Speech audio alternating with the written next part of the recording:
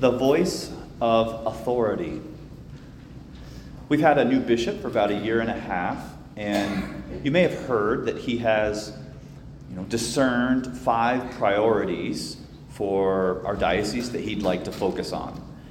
They include a new seminary, a growing seminary, mental health ministry, very important, small group Bible studies, calls Christ in Our Neighborhood, but small group Bible studies, evangelization and the sacramental life, and fourth, a culture of listening, we call synodality, but listening to one another. And I've been in some meetings and things with him, and we're like, why not 5 other things? Why not the elderly? Why not the homeless? Why not abortion? Why not stem cell research? Whatever. There's a lot of topics. There's a million topics. Maybe not a million. There's a lot of topics. But he has discerned by the Holy Spirit that these are the ones that he would like to focus on, that God is calling him and us to focus. And so because he is our bishop, he is our authority, that he is the voice of Christ for us, it's like, okay, as a priest, I'm like, oh, okay, well, sure, we can do those things. I like those things, And so authority is actually meant to help guide. That a common voice is meant to unite. It's meant to liberate. And I think our concern in our culture today is if there's an authority that asks us to do something evil. And there are lots of examples of cultures and countries around the world, even currently, who are doing really bad, evil things. Hurting people, not treating them with dignity, all that kind of stuff. And if it's something evil and harmful to the human person, we do not have to obey that. But thankfully, these are all good things. These are part of the life and goodness that Christ calls us to. From the time of Moses, God told us that he would send us a prophet, a mouthpiece, that for whatever reason, that God directly was just too much. And so God said, sure, I'll send you a mouthpiece, a prophet, someone who can speak with my voice and with my authority. Ultimately, he's talking about Christ. Christ is the one who speaks with the authority of the Father. And God says, whoever will not listen to my words, God's words, which he speaks in my name, I myself will make him answer for it. That when I send you those prophets, when I send you those voices, if you don't listen, you're going to have to kind of answer for it. And we get this, like in our culture, when mom leaves the babysitter in charge, and if I don't listen to the babysitter, I will have to answer for it. And I think we also get the voice of authority. When a police officer says, you're under arrest, those words affect reality. You are now under arrest. You know what I mean? So we have this in our own culture. That when the teacher says, don't cheat or you'll be sorry one day, they might be meaning that, yeah, I'm going to fail out. But really, say you're a doctor and you cheat on a test, well, that could cause some big problems one day when you go to help somebody and you needed that knowledge to help them. So even if it doesn't affect us immediately, by not listening to the voice of authority, it will affect us negatively down the road. That when a voice of authority speaks with goodness for our good, that we want to listen to that. It's good for us in the end. Now, the truth is we have freedom, though. So I hear this voice, I know mom told me to obey the babysitter, but thanks, but no thanks. I want to do my own thing, which has been the problem since the beginning. Ever since Adam and Eve, you and I are tempted to do our own thing. I know you said this, I want to do my own thing. But God says, there's going to be this accountability. That if I don't listen, then that's on me.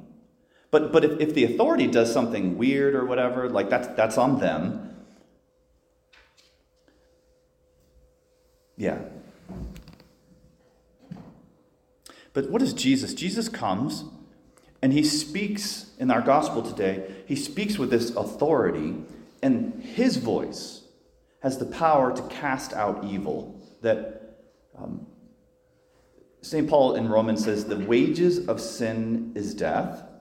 And so all of us have experienced sin. So all of us have experienced death, and all of us are going to die. But Jesus, the voice of life, the voice of the Good Shepherd, wants to show us the path out of sin to eternal life.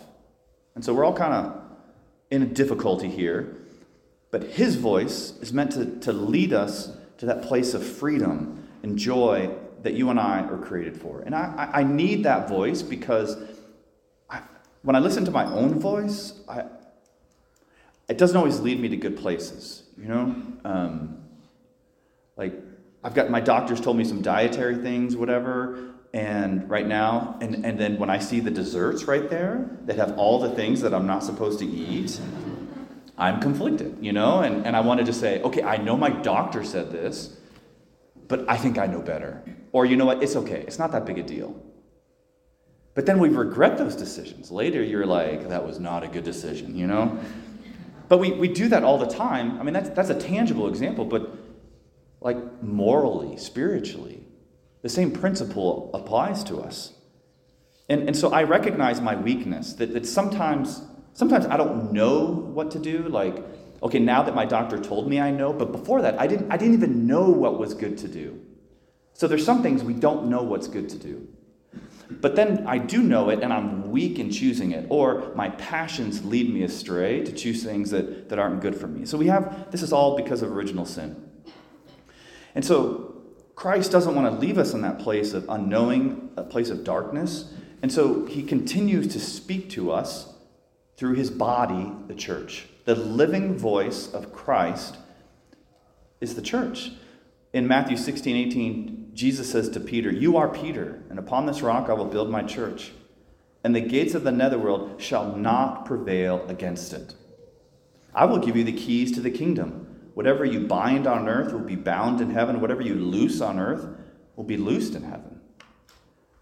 That Jesus Christ has given Peter his authority, his voice. Why? To show us how to receive that gift of eternal salvation, to receive the gifts that Christ wants to give us. And so there's an incredible security in the voice of Christ. Because, again, I'm confused or whatever at times, but that voice of truth is secure. And if I have a choice whether I want to listen to my own voice or listen to the voice of Christ, like, I know I can be wrong. I mean, I just don't know where I'm wrong. Otherwise, I wouldn't choose to believe things that are wrong.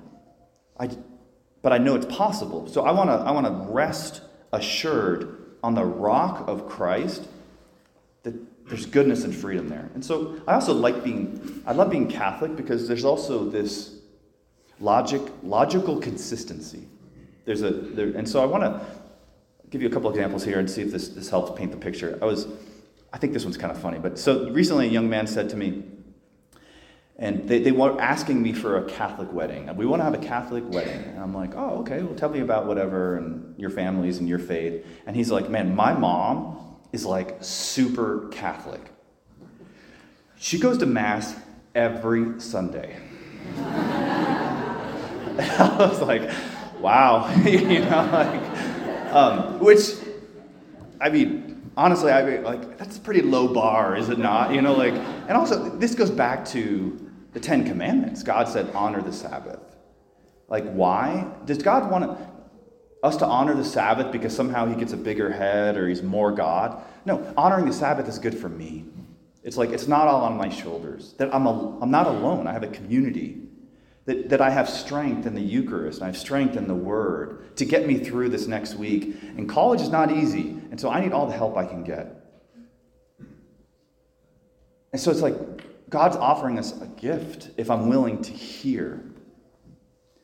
There's another family that this is more edgy here, but I think it's interesting to think about, and I think it's relevant for college students. There was this family that they stopped going to church, and I hadn't seen them for a while. And I'm like, oh, I wonder, whatever. And someone, the family member told me, said, yeah, they stopped because they realized just how pro-life the church is, and they're pro-choice. And so they couldn't live with that logical inconsistency, which is true.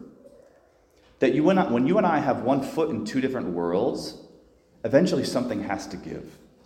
Because at the end of the day, I know that I'm not being consistent. And I hate myself for it.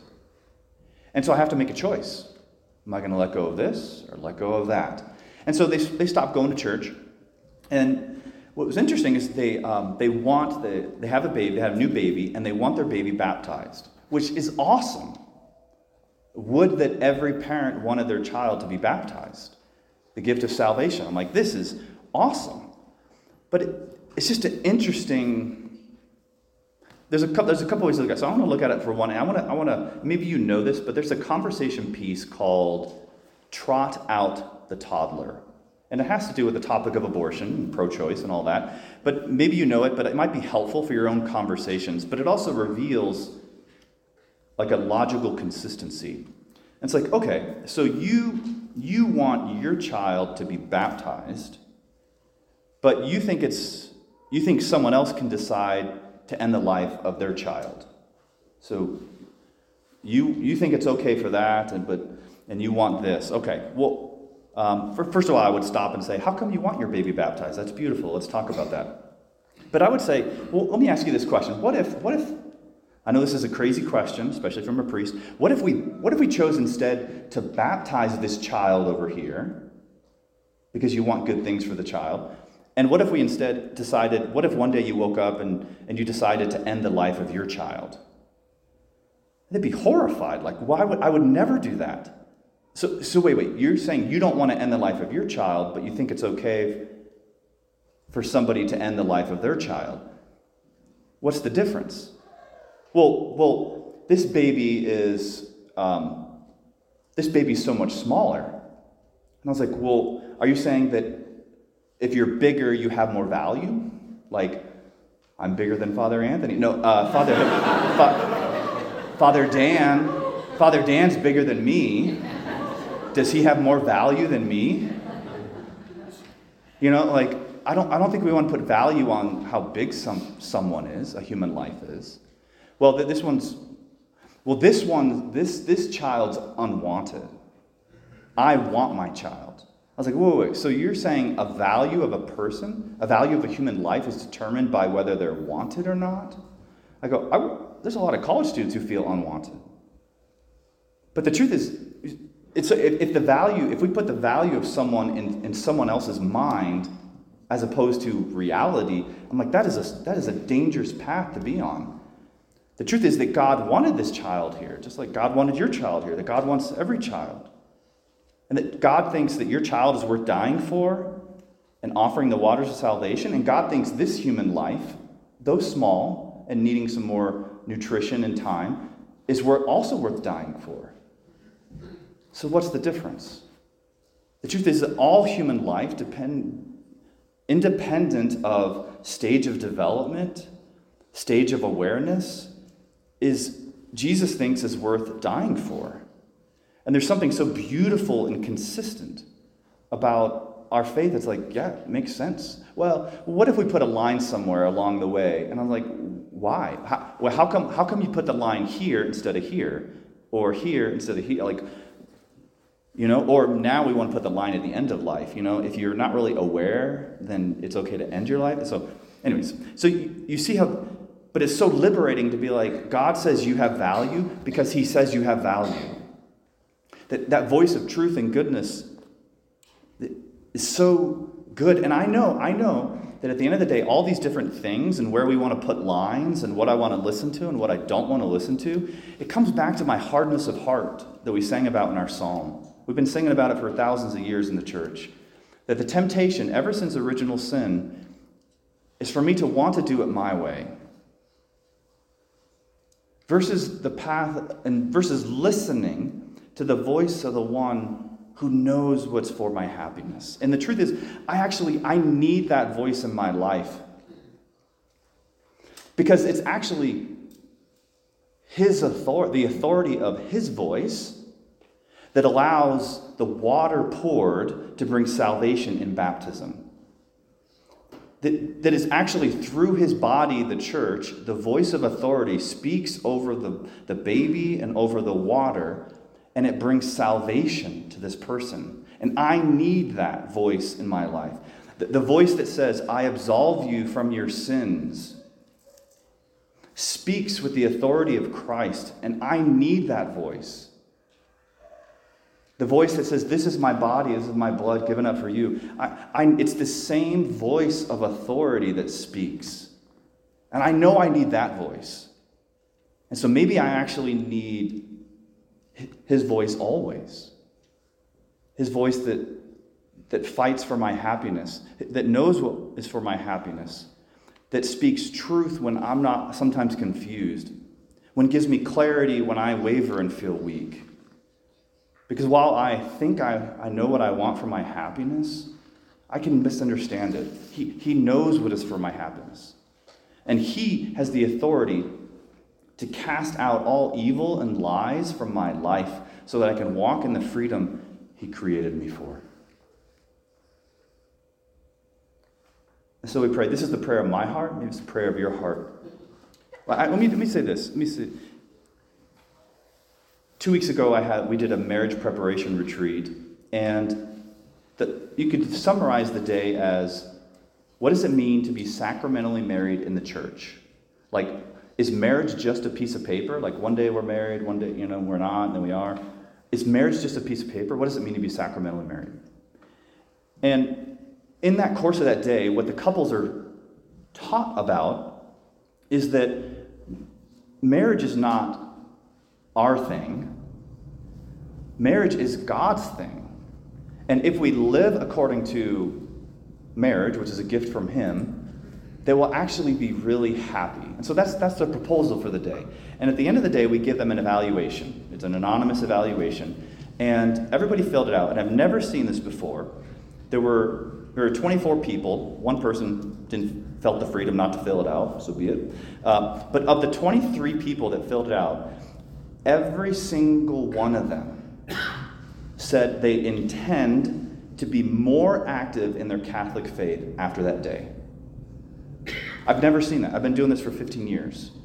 Every single person, when they heard the goodness that God wants for them, when they heard this is what the church teaches and here's why, that it burned within them, and they said, their hearts were softened, and they said, I want to do it that way.